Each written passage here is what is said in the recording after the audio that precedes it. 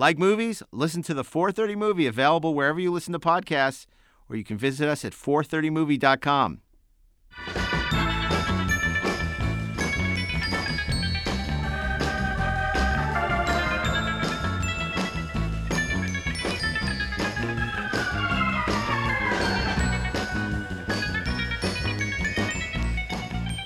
Hey, this is Mark A. Altman. And this is Darren Doctorman, and we are the Inglorious Treksperts. Welcome. We're here with our regular Treksperts who are once again joining us, and we're thrilled to have them.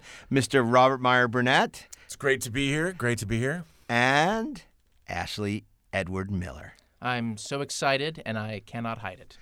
Of course, you know Rob Burnett as the director, editor, and co-writer of Free Enterprise, which will be celebrating its 20th anniversary next year. And it's hard to believe, but we're old. And then Ashley Miller has Lore, which just dropped on Amazon, and you should check it out. He's also the writer for the upcoming Red Sonja, which will be coming to theaters sometime in the future. Where we all spend the rest of our lives. And, well, guys, today we're going back to the beginning, where it all started. It was back in the before time. The Lieutenant.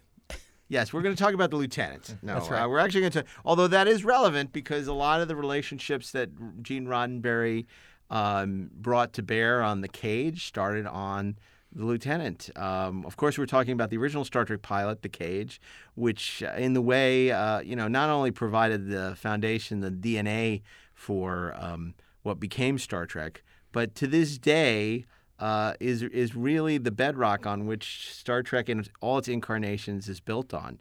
The more Star Trek has changed, the more it stayed the same.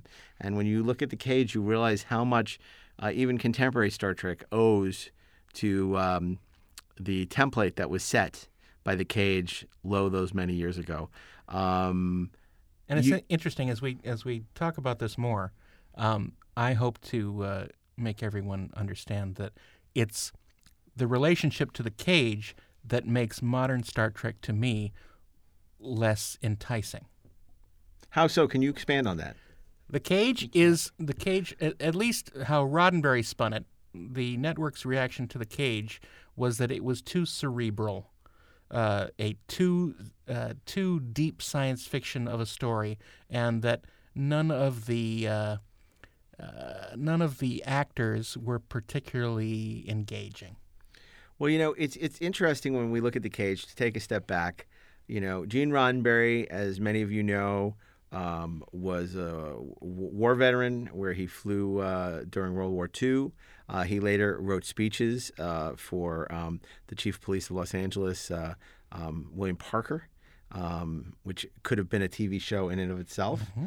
And I think he tried to make it a TV show a couple times. And then he sold to MGM a show called The Lieutenant. This was shortly after he was a writer on many different shows, but most notably, he met the showrunner and creator of Have Gun Will Travel, Sam Rolfe. Mm-hmm. And Have Gun Will Travel in many ways has some eerie parallels with The Cage. Even though it's a Western, right? It revolves around a character played by Richard Boone called Paladin.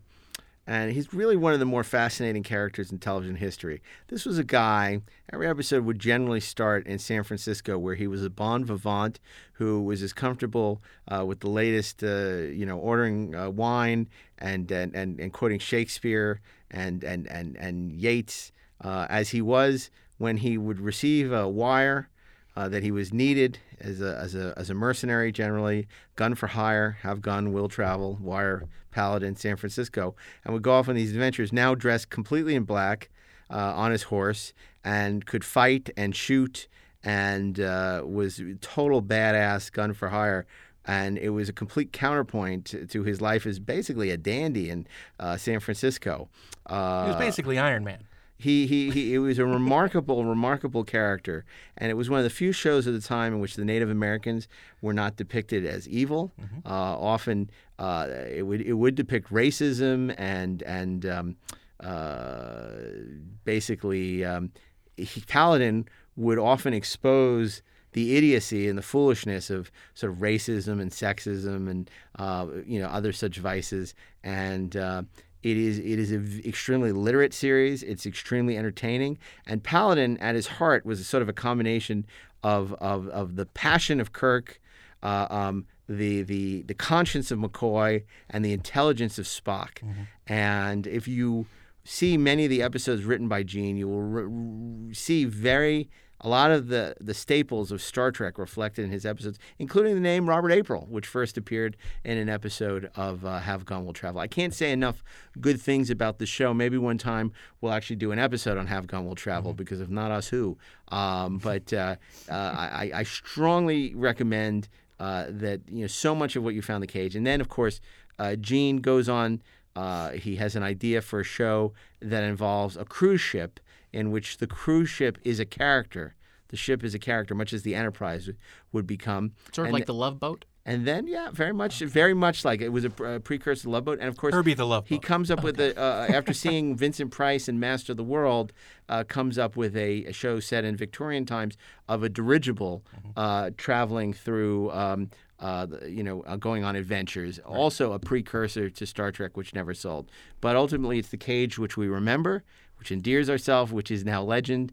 Let's talk about the cage. Well, the thing is that throughout Roddenberry's early career in writing scripts, he got so many network notes that were basically keeping him from dealing with objectionable subjects, perhaps, or strange characters that they didn't think that the audience would agree to, or various notes that would just stop his creativity.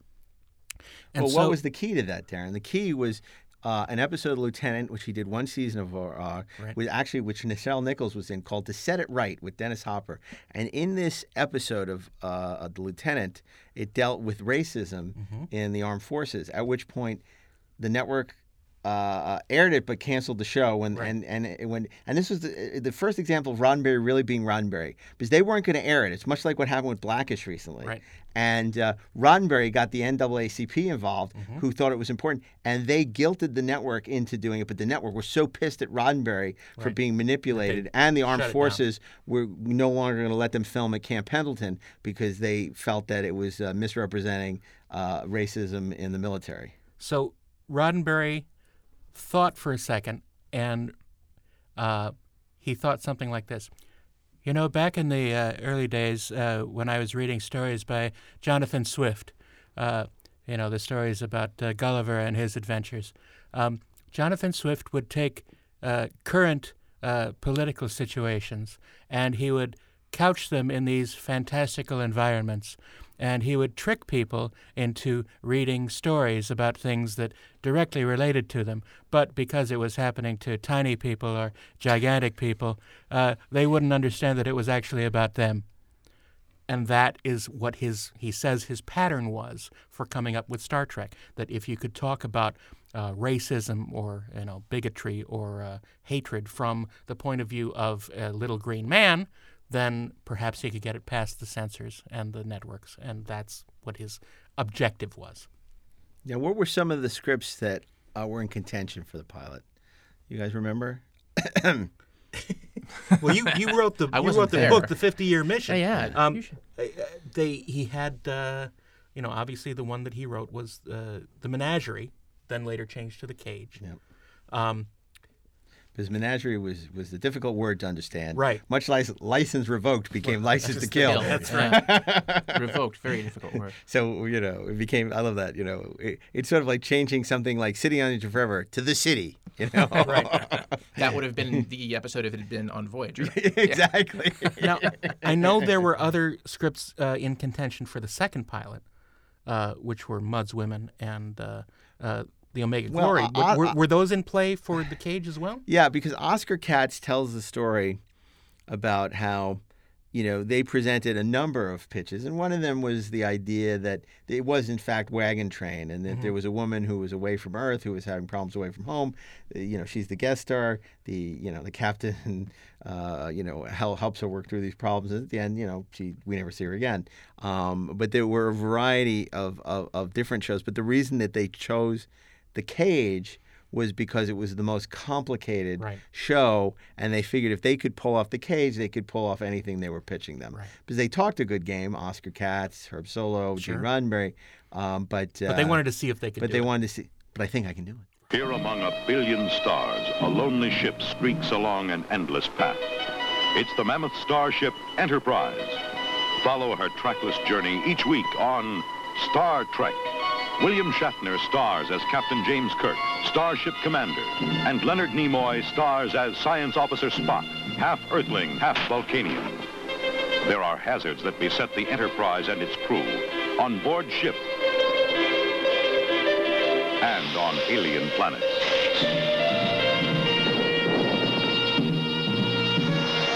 Don't miss Star Trek in color.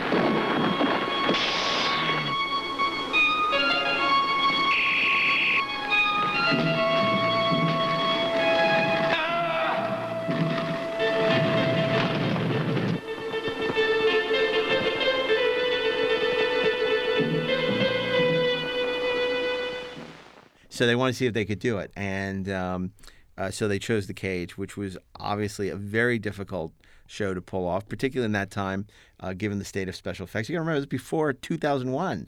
I mean, the state of the art was the Jupiter 2 and Lost in Space. Yeah, and that was a lot of the atmosphere that Roddenberry was combating against. I mean, that's one of the reasons why CBS didn't pick up Star Trek, because, well, we already have a sci-fi show. We had Lost in Space. So see how that worked out for him. Yeah. Well, they were inventing the wheel. I mean, they were really inventing the wheel. Not only with visual effects, but in terms of makeup effects, in terms of casting, the role of women. Because of course, obviously the stories of later on about Gene being very sexist and all that, that has been chronicled in many gossipy tomes. But the reality is, creating this role for Majel, who, yes, was his girlfriend at the time, but creating a role where she was second in command and really a force of nature and completely empowered, strong, unemotional. She was basically Spock. Right. She was basically Spock. And, when you look at the depiction of women at the time who, were basically either mothers or secretaries or, if they were arm candy. Or arm candy, this was an incredible leap forward. And as such to the point that, ultimately she didn't make it past the first pilot because it was so ambitious or ahead of its time. Certainly Roddenberry spun the story about that into the fact that they couldn't believe that a woman would be in that role. He certainly went that way in the late 70s. You talk to others, and there's certainly a feeling that they didn't think Majel was particularly good, and that they resented the fact that he cast his girlfriend. Exactly. He was trying to keep that to himself and not let them. But also he sort of had to sacrifice a character on the altar. And was it going to be Spock or was it going to be number one? So I decided to keep the Vulcan and marry the woman. It was his line that he would say. But I think it's interesting because, honestly, I don't think number one comes across very well in the episode. She's not served well. She's not served well because she's not jealous. written well. Yeah. She doesn't truly have a lot to do. Right. Spock would always provide he was, I don't know if he was the angel or the devil on Kirk's shoulder, but he was one of them. Right. He was kind of devilish. Yeah, he was. Because you look at him in Mud's Women, when he's perving out on the women as they, walk out of the transporter room, and he's like looking at, sort of that hubba look over at Kirk and McCoy and everything, and it's like that is not the Spock that we came to know and love later on. It's really not. But Spock, his function on the show became. He was a foil for Kirk. And number one wasn't really a foil for Pike. That's true. So she didn't really she had a characterization, but what she didn't have truly was a character. And now, in fairness, that was a pilot. Yeah, absolutely. And it wasn't about her. Right. But I'm very, I'm hip to your groove on this one. But I will say that I do feel that there were, before we talk about so much that was great about it, along the lines of what you're saying, there were some conceptual mistakes in the sense that, they did play this great arc where Pike was carrying the weariness of command on his shoulders, and the only person he could confide in was the ship's doctor, played by John Hoyt. Now, by going with a much older character actor, it didn't really give him a contemporary in the way that Shatner and D. Kelly would later, or Shatner and Nimoy would play their scenes. And so it gave it a paternal relationship, and I don't think that necessarily served it well, even though I do like the scene where he confesses to John Hoyt, maybe I don't want to be captain. It's the same arc that didn't work in Star Trek Beyond, where he's tired of being in space and doesn't want to be captain. Like for Pike, it's great because it's really one episode, but you want the captain of your ship to actually be Hornblower and want to embrace. Especially in those days when television shows were about more or less heroes, right? And you didn't want to have an angst-ridden, internalizing main character. You couldn't readily identify with him. And I liked that about Pike.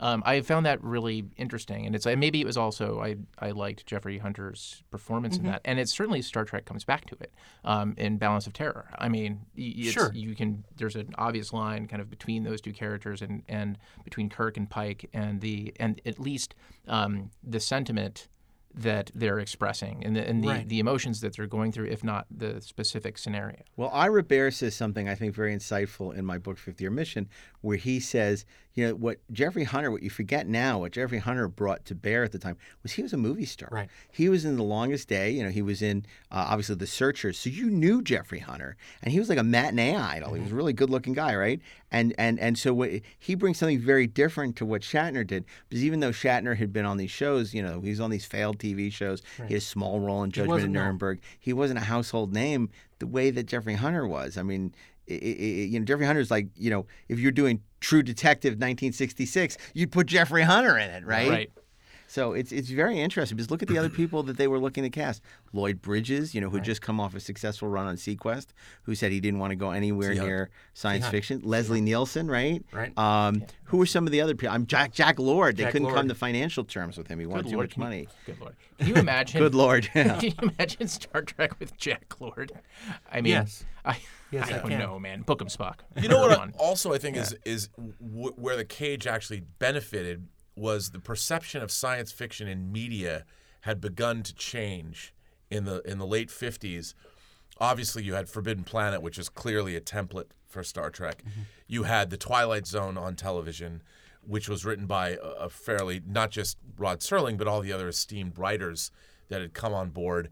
And you were looking towards Star Trek, or science fiction novelists or playwrights or things like that.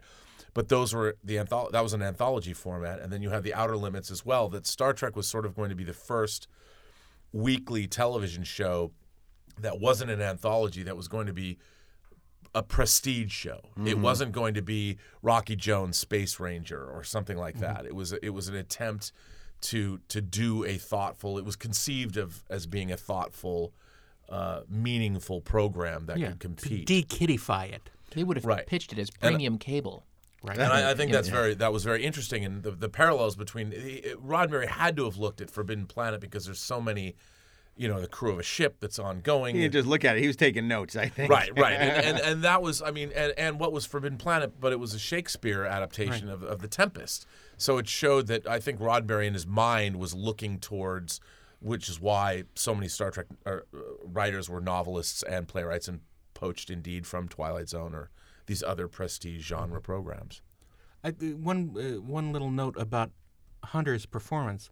It's interesting that the reason why we have this loud, shouty, emotional Spock is because of Hunter's portrayal. Hunter's internalization meant that Nimoy, as an actor, couldn't go the same direction that Hunter was.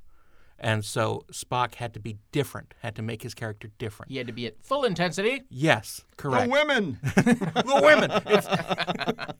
I mean, as we look at it now, it seems comical. But at the time, it is a valid thing. If you're playing A, I can't play A. I have to play if B. If you don't have the benefit of knowing where this character is going to go, right, then yes, it totally makes sense against Jeffrey Hunter. Whereas against Shatner, you can't histrionic Shatner. Exactly. So he needs to underplay it, which he obviously learned very early. And Scott Mantz, the critic, the film critic, TV critic, makes a really good point. He said Shatner emerged in the role fully formed. Right.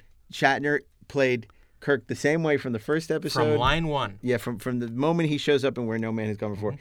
It never changes. It gets a little broader by the time you get to the movies because he's become an icon. Right.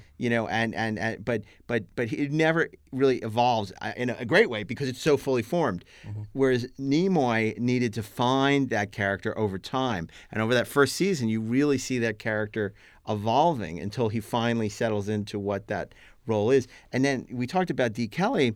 The thing is, Gene, to his credit, wanted to hire D. Kelly from the outset. It was Robert Butler, the director, who talked him out of it, and then James Goldstone, who talked him out of it again on Where No Man Has Gone Before. Hiring Paul Fix. Paul Fix for the role of the Doctor in that, which is equally a bad choice. Yeah. Well, I have an interesting memo here from Roddenberry it's a letter from Roddenberry to Paul Fix, telling him about the decision. He's calling you now? Yeah. Talking about the decision to let Paul Fix go and recast, re-character the role. He says, Dear Paul, as you probably know by now, Star Trek will be on the air this coming September. Due to changes in format, budget structure, and character concepts, we cannot pick up a number of options, including yours. But we do hope that Dr. Piper will reappear in future stories and hope we will be fortunate enough to find you interested and available at that time. Let me thank you for your important contribution in the making of the Star Trek pilot. As mentioned many times before, I value your talent and ability highly, and it will always be a particular pleasure for me when we are able to work together. Cordially yours, Gene Roddenberry. Well, that's a pretty good "you're fired" note. Yeah. I'm still waiting for that reappearance. Right? I think another thing that I found always interesting, even as a kid, when I first learned about the Cage and the difference between the Cage and the Menagerie and all that, was the fact that story begins after the Enterprise has had a great tragedy. Right. You're coming off of the mission to Rigel, which was the week before, a couple weeks ago. Pike has lost men, not just one or two, but like 6 people. It was a rout. It was they got their asses handed to them, and he's in the midst of feeling guilt, and he's recriminations, and could he have done something better? And I always thought that was a really interesting choice for your pilot. You're coming off of You're on the downslope. You are on the downslope, and it, for guys who had fought in World War II and like Gene Roddenberry, that they had lost battles. And that's where Star Trek began, was sort of at a place of demoralization. And I've always thought that was an interesting way to go, especially for a pilot of a show of this kind. Well, it immediately opens up the world. It immediately sets you in the middle of this story, and you're hearing about stuff that happened last week, but you haven't seen last week. But that's such a great point about having gone through the war, that he would be, and I never thought about it like that. It would just be about something they don't really talk about that much, but that you feel that he's still suffering from the weight of losing these boys under his command. And it's very subtle, but it's immensely effective because, of course, now we think about the Viking and him protecting Vina, when we lose sight of what that Rigel battle must have been, that beautiful matte painting. But that's really interesting to consider. It's echoed in Balance of Terror when Kirk is asking himself, why me? Right. And there's that great. I'm sure this came out of the military experience of not just Roddenberry but others that had worked on the show. And I always felt like in the first season of Star Trek there's definitely this element of these are seasoned professionals that have seen some bad along with the good they're doing in the universe.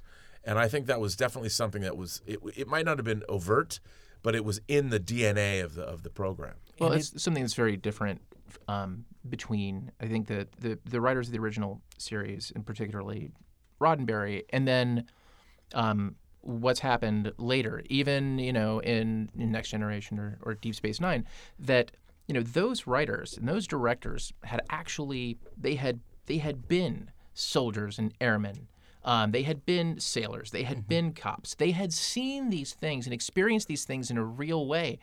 And one of the things that has happened in television has just been you have cop shows, written by people who have never worn a badge, or people writing about, and this is different now because we've, obviously there are a lot of veterans who are now kind of getting out into this industry, but you had people writing about the things they had seen other people write about, right. And it was very you authentic. have the danger of cop shows being written by people who have watched cop shows. Yes, exactly. Yeah. It's so interesting because I feel like with The Cage, also Roddenberry doesn't get the credit he deserves because if you look at the Irwin Allen shows, it's a flying saucer. It's Swiss Family Robinson in space. What Roddenberry did was he really tried to portray a realistic view of the future. He brought in his cousin Harvey Lin from the Rand Company to help come up with concepts. And if you look at these early memos, constantly he's going back to what's realistic. He postulates the idea of a giant computer brain that controls the Enterprise, and maybe we're not leaning into that enough, and how it would show us where our missions are and where we're going. And I mean, this is long before. This is when computers filled giant. They were punch cards, and they filled giant rooms. And he had the idea of Siri. And right. Wikipedia. I mean, and this is 1966, and it's remarkable. And what felt like such forward thinking at the time was then people look back and say, "Oh, it's dated and silly."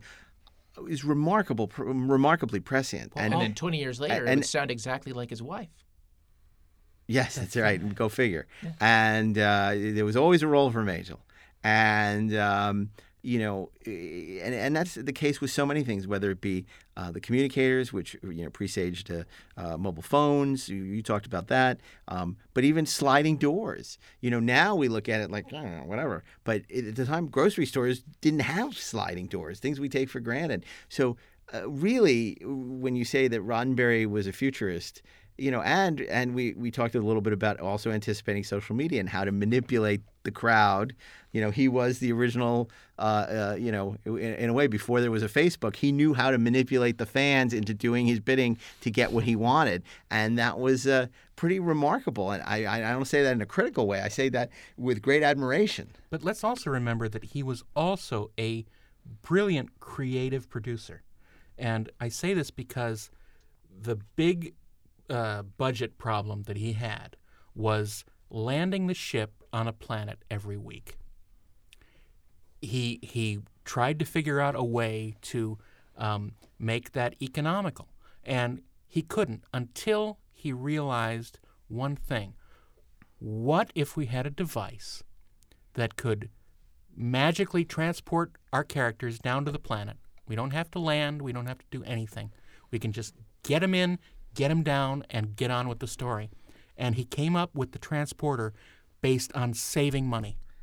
And I think that's absolutely brilliant. Well, but what's so some of the interesting about signature that? technology. Yeah. But it also is other than warp speed, it's kind of the one thing that hasn't happened yet, or probably will never happen, because unlike other things, it came out of a story need. It came out of budgetary need. So it wasn't created based on real science. It was created based on no money. A narrative need and a financial impetus. Whereas a lot of this other stuff came out of, real research and anticipating future trends and where things were going and the advice of scientists who he engaged in, later people like Isaac Asimov and stuff like that. So it's Although very I think interesting. Sometimes the advice of scientists was there just so he could say that he had the advice of scientists. Yeah, no, I agree. I think there was a lot of that being played just for sort of street value. But, I think when you look at sickbay, a lot of that did come from Harvey Lin, the diagnostic bed and the way that sickbay would work and stuff. So, I think later on a lot of it, because, I think that like by the time you get to Star Trek The Motion Picture and The Wormhole, he's sort of doing a lot of, I got Jessica von Puttermaker here telling me that this is the way it would really happen. And, Jessica von Puttermaker? I'm a big fan of his. I'm sure you mean Jesko von Puttkammer. Yeah, that guy. But I like your pronunciation better. Jessica von Puttermaker was a killer miniature golf player. Let me tell And he you. also made great peanut butter. Puttermaker's peanut butter. It's peanut butter by Buttermilk. Yeah, okay. Star Trek is brought But to you by. let's talk also about the idea that unrestrained power, that could lead to destruction. I mean, what about The the enormous message, power of illusion. of the Telosians, led to the downfall of their race when they grew to, power. I mean, it's this sort of childhood end kind of thing. You mean the Krell? Well, it is, yeah. It's basically Forbidden Planet. Yes, okay. So, But it's even sadder than the Krell. The Telosians didn't destroy themselves. Right. They just became useless. They became TV watchers. They became Twitterers. Yeah. They became a race of non-creators. If you look at the cage through the lens of today, it's even more powerful, given the metaphor you've just drawn for us. It's basically a big metaphor for Facebook.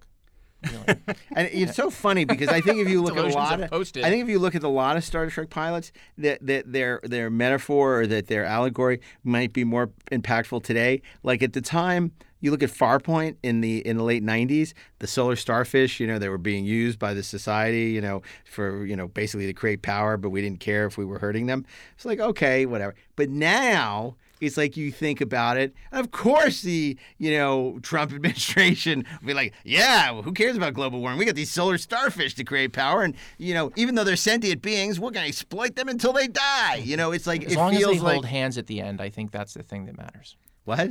I just because as long as they hold tentacles, they hold at the hands, end. their little tentacles. Yeah. But I mean, it's joy. funny just because the whole idea of animals and a species being wiped out, it feels more relevant in the broader context, today, than even in 1997, where it felt a little just silly and kind of that whole Farpoint denouement is kind of like goofy. I mean, it was funny because the Squire of Gothos ripoff part was much more interesting with Q than the solar starfish.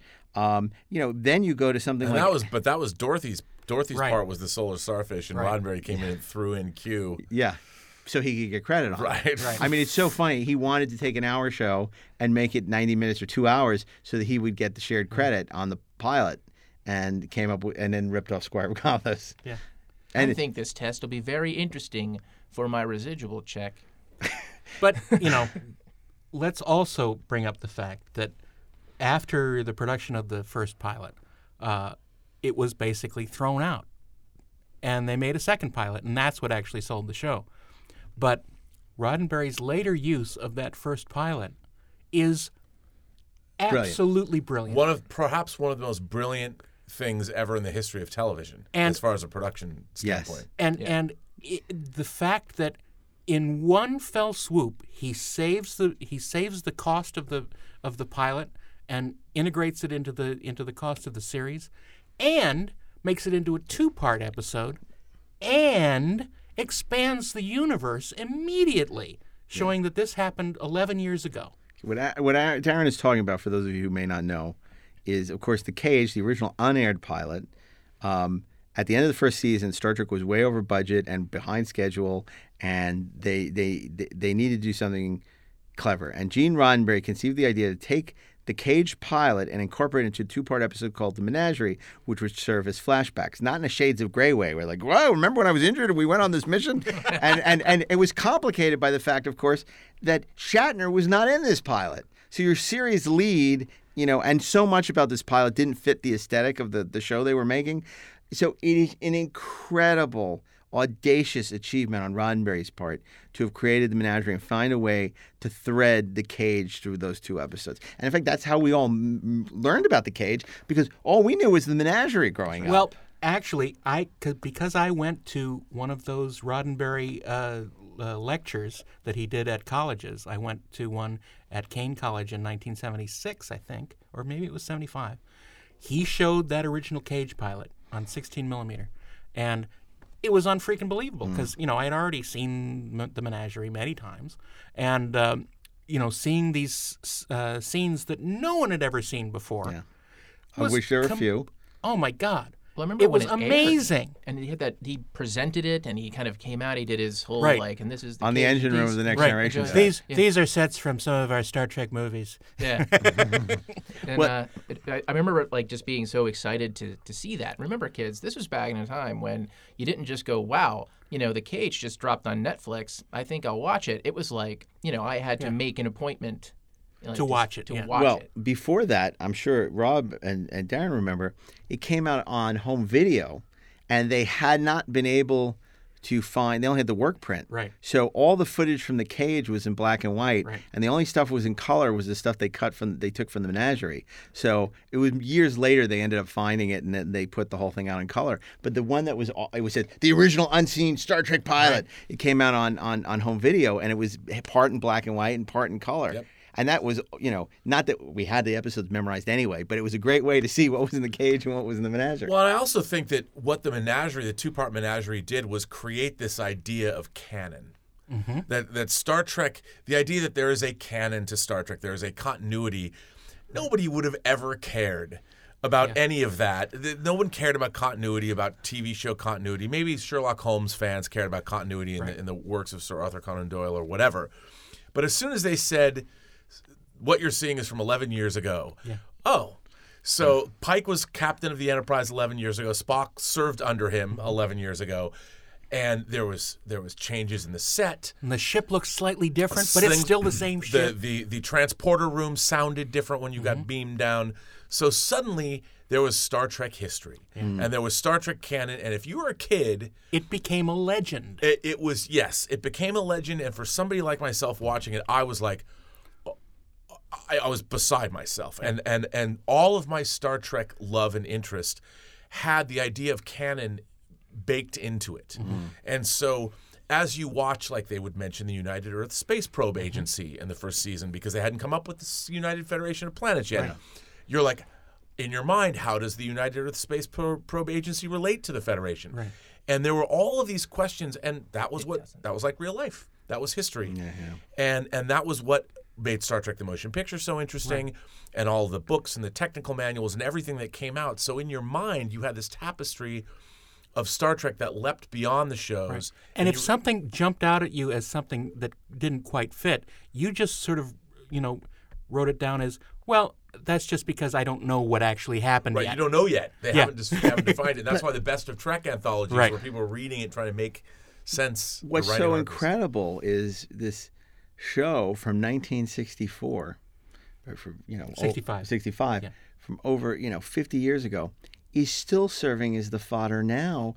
I mean, whether you like Discovery or don't like it, I mean, they're still using Pike now number one, and I have to say that Rebecca Romijn looks fantastic as number one. I have high hopes for that character. I mean, I worked with Rebecca obviously on Librarians. I think she's terrific, and I think that it's amazing to me that this is still there. The sun in which the whole universe orbits. That the Cage remains this sort of touchstone, and it was the same thing for the JJ.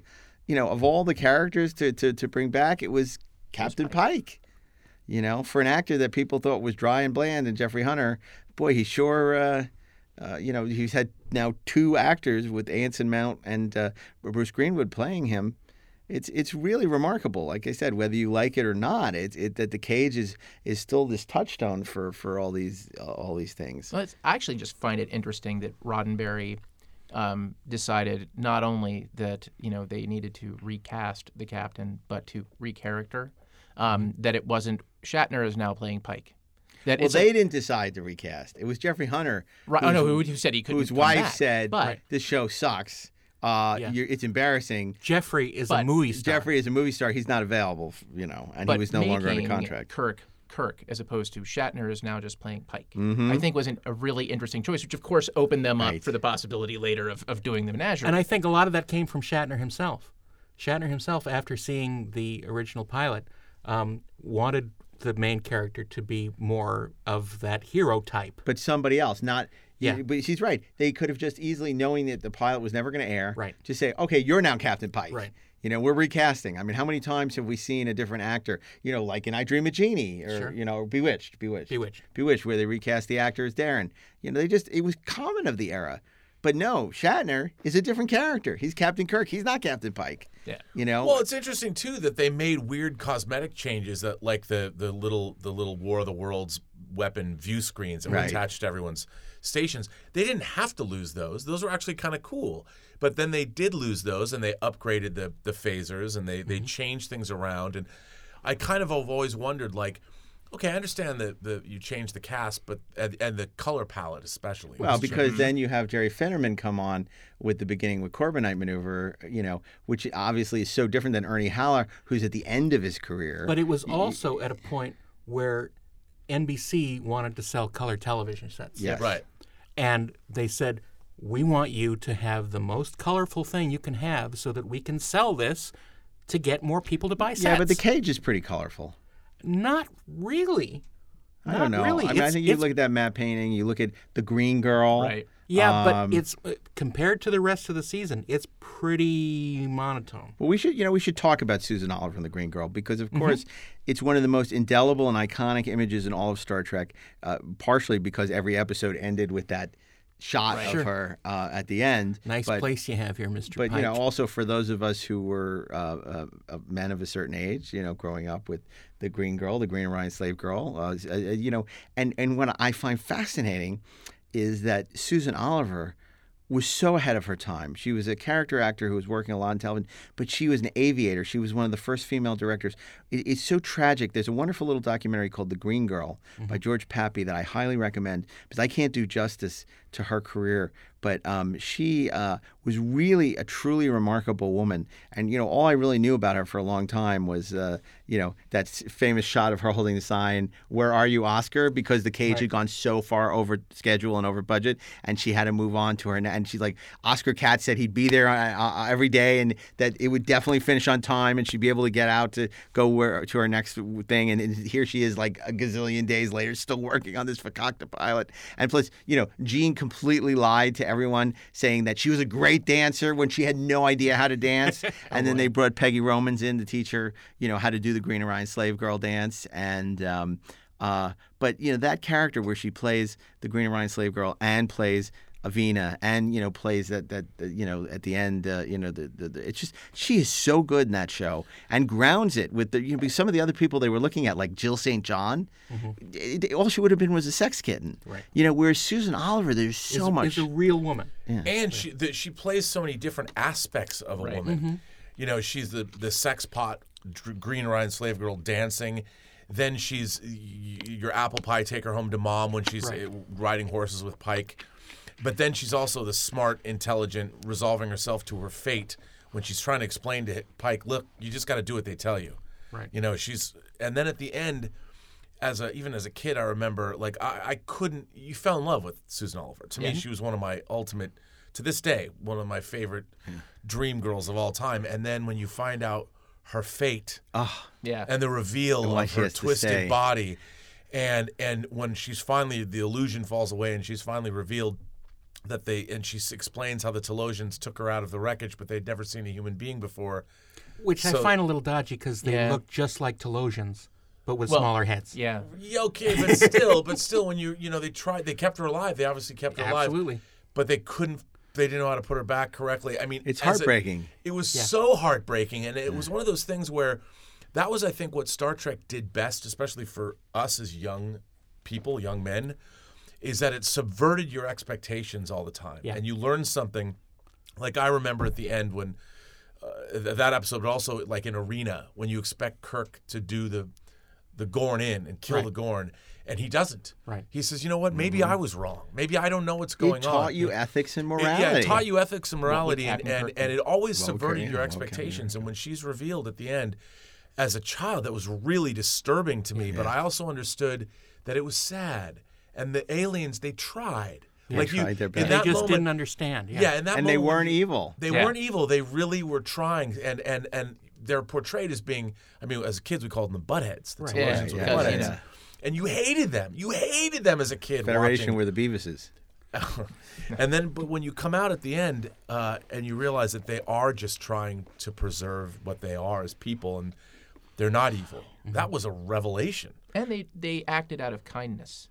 I mean, that's the thing. That's the thing that always struck me. I mean, there was a lot of things about that episode as a child that I found unsettling. A lot of like the makeup effects, honestly. They're horrifying. They're very horrifying. And state of the art. It's 1965. I know, 100%. How amazing are those Telosian makeups, and the brilliance of casting these slight women, as these.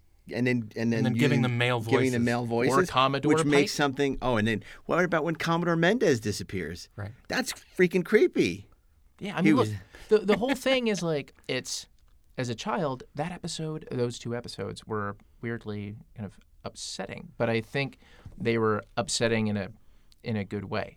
And I think, if anything, what I kind of took away from that is what Rob was getting at, which is the idea of discovering at the end that that there is something about the villain and what the villain seems to be up to that is human and redeemable. That kindness can come from anywhere, and that makes them three-dimensional, and that makes them interesting and not just a threat. And that stuck with me. And it teaches you empathy, which is in such short supply now. And I feel like, we all learned empathy from Star Trek, to not fear other cultures, to care and invest and to learn from people that are different than us. Try and understand. Yeah.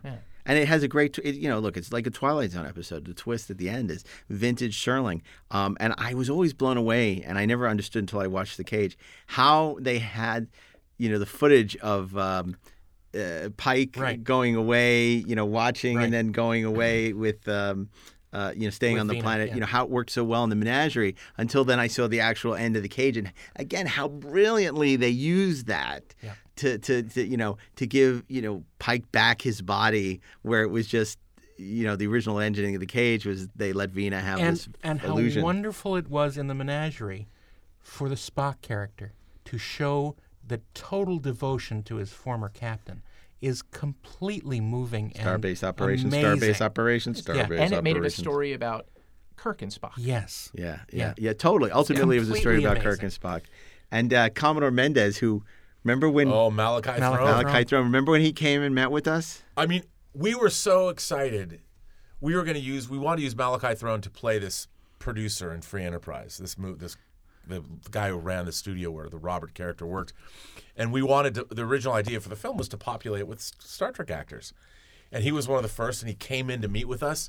And what did he tell us that was so crushing? I'm too classy a guy to play a guy this sleazy. But my son is an actor. I mean, it was so, we were so excited to meet him, and he had such a great... It was such a great. But he said, "I came presence. here to meet with you," and we're like, "Why? If you were just going to turn that on?" I wanted to meet the guys who wrote the script. Yeah, he loved the script. Yeah. But he just wouldn't play a sleazy B-movie And it's so producer. funny in retrospect because you think about all these Star Trek actors. Like, remember we wanted Barbara Luna from Mirror Mirror to play Marlena because it was clearly inspired by her character, and we ended up casting Deborah von Valkenburg from The Warriors and Streets of Fire. But now you see Barbara Luna, she's like, my agent never told me. Right. I never knew. I would have done it in a heartbeat. It's one of the great disappointments of my career that I didn't get to do that role. I mean, it's so... Mine too. Well, Endeavor was great, but it would have been so great to have Shatner and Barbara Luna together on screen, after all those years.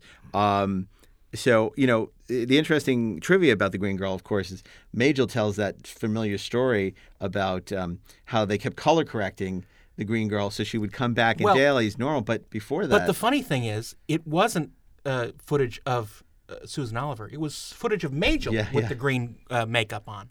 And it kept coming back from the lab completely pink, just like regular flesh tones. And apparently this happened 2 or 3 more times. And finally, they called the lab up. What the hell is going on? Where are we using the wrong? They tried various different shades of green to see if it would work, but they figured that it just wasn't registering on the film stock for some reason. But they called the lab up and saying, "Oh, well, we thought you were just doing something really wrong, and so we were correcting that for you." And so finally they got green that looked good on screen. But originally she was supposed to be yellow. Well, I interestingly have a memo from Roddenberry. The planet of the jaundice people. It says, here's a November 24th, 1964, to Fred Phillips, head of the makeup department, from Gene Roddenberry. Suggest we consider making up our slaves in Orion scenes with the same yellow makeup as used for Leonard Nimoy. Also, are we still considering black-type wigs here? What would it cost us in makeup time and trouble if we used some of our extra false ears on the Orion slaves in this scene? Gene Roddenberry. So at every moment he was trying to cut corners and try and figure out what things were looking like. And we were talking about how great Susan Oliver was in that role, and it's funny because if you look at any of the other actresses who played Grant, whether it be Yvonne Craig in Whom Gods Destroy, Rachel Nichols in the Star Trek movie, Enterprise had a few. None of them ever had that ineffable quality that Susan Oliver had. No. Never came close. You could paint a sexy girl green, as we did at Rob's bachelor party, and it's great. Right. But it was great.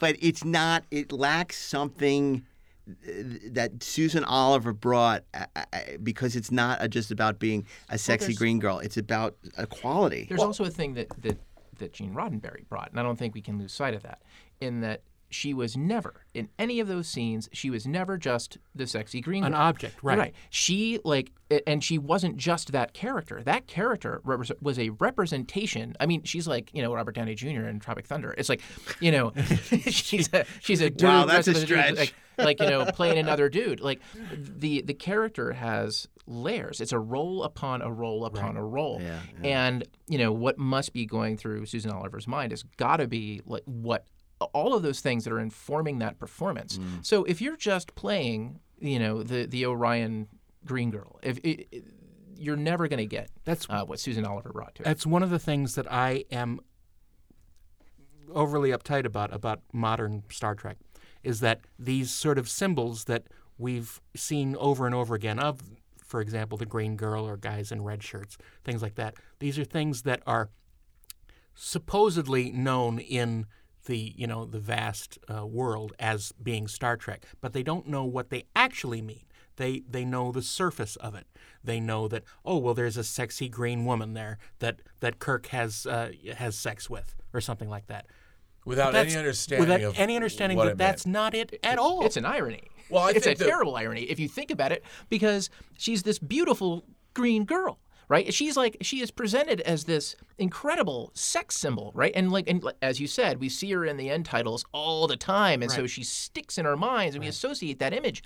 But the truth of her that is revealed at the end, couldn't be farther away from that image that's being projected. So there's a deep irony. Well, it's rooted in story because, of course, it goes back to the conversation with the Doctor where he's saying, maybe I, don't want to be a starship captain at all, and he's saying, maybe you want you're going to be a trader in a green Orion animal women, and the funny thing is that in the Cage version, the green woman is the predator. Yes, very much so. She is the sexual predator of men. Yes, which is wonderful because it's not this kind of 60s sexist, she is absolutely the predator preying on his insecurities, and he ultimately, he rebuffs her. Yeah. So it's this thing that's considered because now I remember they rebranded the toys. They didn't want to call them slave women. Right. Because that was not politically incorrect. It fails to understand exactly what that character is. And again, the fact is, this is an important part of Star Trek storytelling because these are women that have been enslaved by the Regillians and being sold as property. It's a story about slavery. It's not some kind of sexist or it's not a space brothel. It's right. Yeah, it's not being used as to be like some kind of titillating at all. And so it's like, they're animal women. We're not going to call them slave girls anymore. 50 slave years, women. 50 plus years on, so much of Star Trek has been that it's been infantilized. It's been turned into the people's understanding, the public at large's understanding of all of this stuff is so superficial. And I think that's really, especially in the last decade of Star Trek has been, we have to make it have more mass appeal. It's been homogenized. And they've taken away all of the thoughtful literary elements that used to be inherent in the show, Right. and it's been sort of stripped out. And again, it goes back to the writing. I think the people, even the actors and the actresses, were also coming out of World War II, coming out of, you had people that were Depression era that went into World War II, and then the rise of the American middle class and the explosion of education and the GI Bill, and there was so much going on in America that I think they just had more of a literary background. Just the man on the street had more of a literary background, or more of an understanding of what American life meant, as opposed to where we're at now. Well, people were more interested in other people rather than just self-aggrandizement about themselves. And this is what I did today. This is what I wore today. This is what I ate today. Instagram and all that. It was about a real interest in what other people were doing. It was about seeing the world and reading about all these incredible places. And Star Trek took you to we used to talk about this about. How when we would travel with Free Enterprise, when we were in Spain, when we were in France, the message of Star Trek was to boldly go. And obviously, we're not going to go into space unless we have $1 million for a Virgin Galactic flight. So, see the world, explore other cultures. That's what Star Trek taught us, not to stay in your parents' basement behind a computer. And again, coming out of the promise of Kennedy's Camelot era of American government, and he made the promise of going to the moon, not because it is easy, but because it is hard. And you had a real, I think, sense of optimism about the world. I mean, we were not involved in Indochina the way we were later on in the decade. Right. So I think that all of this was born out of that there was a hopefulness. And Star Trek really wrestled with, obviously, the Indochina-Vietnam dilemma, because you see it in Private Little War, you see it, and we'll talk about that. And also, of course, I did want to talk about how much the Cage was an influence on Emissary, the Deep Space Nine pilot, which is probably one of the other great Star Trek pilots. Yep.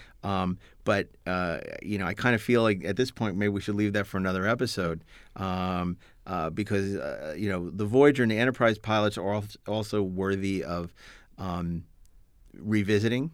I guess Discovery as well, but specifically the Deep Space Nine pilot, because of its mix of sort of a cerebral and spirituality, and using the metaphor of the LA riots to tell a story of basically people coming together to triumph over adversity and potentially sort of racism and xenophobia. It's a very interesting pilot, and again, I think through the lens of today is even perhaps more relevant. I never thought of it until you just mentioned it right now, but Sisko and the pilot is also the way Pike was coming off of what happened on Rigel. Sisko is coming off of what happened on the Saratoga with the Battle of Wolf 359. It's incredibly emotional. And it goes back to what you said about the universe. Here they're using this event from Next Generation, this iconic event of the Battle of Wolf 359, which is now being utilized as part of creating, this wider canon, this huge tapestry that is Star Trek. And when people dismiss legitimate concerns, people say, "Oh, they're reinventing canon." They're and say, "Oh, well, you're just fans from the '60s. Get over it." You old. Star Trek has built this beautiful house. This beautiful Art Deco house. And if suddenly you turn it into a Spanish colonial, it's like, it doesn't go together. It's like peanut butter and my chocolate. That actually does go together. Oh, well, it's like fire and oil and water.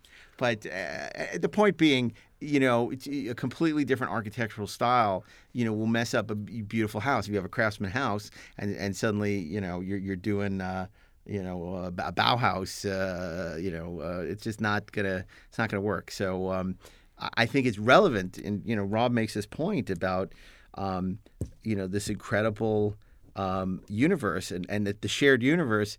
I mean, why does Marvel work so well? Because it respects everything that's come before, rather than reinventing it and starting from scratch. That's why DC doesn't work. Because it's not cohesive. And I think it's really interesting that, and we've seen examples of how to use canonical Trek, like, for instance, the Enterprise appearing in Troubles and Tribulations in, 96? We saw how that worked, and it was amazing. 30 years on, and it works. And yet now they can't show the Enterprise without changing it and giving it some visual update for whatever reason I still don't understand. It's a legal thing, but yeah. Let's focus on the good and just say and we love the Cage. Yeah. This podcast is about celebrating what we love. Celebrate the love. I agree, but it's interesting that this episode, The Cage, is just as relevant. You can watch it today, over 50 years later, and still find it just as enjoyable and interesting and take away as much away from it as you can as when it was first made. Because Star Trek will always date. Whatever is contemporary now is going to be ancient history tomorrow. And so, it's the stories that have to stand up. And the Cage stands up as well today as it ever did. Whereas, I remember when Next Generation came out, they would talk styrofoam rocks and cardboard sets. Now look how dated Next Generation looks like. Right. I would argue that Next Generation is dated worse than the original show. Yeah, I agree. So, and I think the reason why the Cage ultimately stands up and why a pilot stands up versus is because it is this complete beginning, middle, and end story about Captain Christopher Pike and how he wrestled with loss and how he was tempted to succumb to that and to live inside of his own fantasies of a different kind of life, but ultimately realized that he had to be the captain of the Enterprise because ultimately that's who he was, warts and all, difficulties and all, that's who he had to be. And that was the launch into the show, and that's why it was so great. And that's why I think it worked so well when it became the Menagerie, because ultimately the show could go back to that. Okay. Yep. Well, The Cage is where Star Trek began, but it's where our podcast ends for today. This is a really fascinating look back at the beginning of Star Trek, and I'm glad we took the time to look back, and I think we will have to revisit some of these other Star Trek pilots in future episodes. But on behalf of Robert Meyer Burnett, Ashley Miller, Darren Doctor, and myself, Mark A. Altman, I'd like to thank you for joining us for another episode of Inglorious Treksperts. And one day I'll say it right. Inglorious Treksperts. And I hope you'll follow us on social media. You can find Rob at... Find me on Twitter at BurnettRM. Find me on Instagram at RMBurnett. Or find me, sign up to The Burnett Work on YouTube and see my new show, Robservations. And Ashley? You can find me on Twitter at Ashmaster0. And the second season of Lore is available on Amazon Prime. Yeah. And find me at Darren Doc with 1 R on Twitter. You can find all of us at Inglorious Treksperts on Twitter, and you can find me at Mark A. Altman on Twitter and Instagram. If you look for me on Friendster, you won't have much luck, but you should check out The Cage, which is about as old. Anyway, on behalf of all of us, I'd like to thank you for joining us today. You can pick up my book, The 50-Year Mission, wherever books are sold, and we look forward to joining you again very soon. Engage.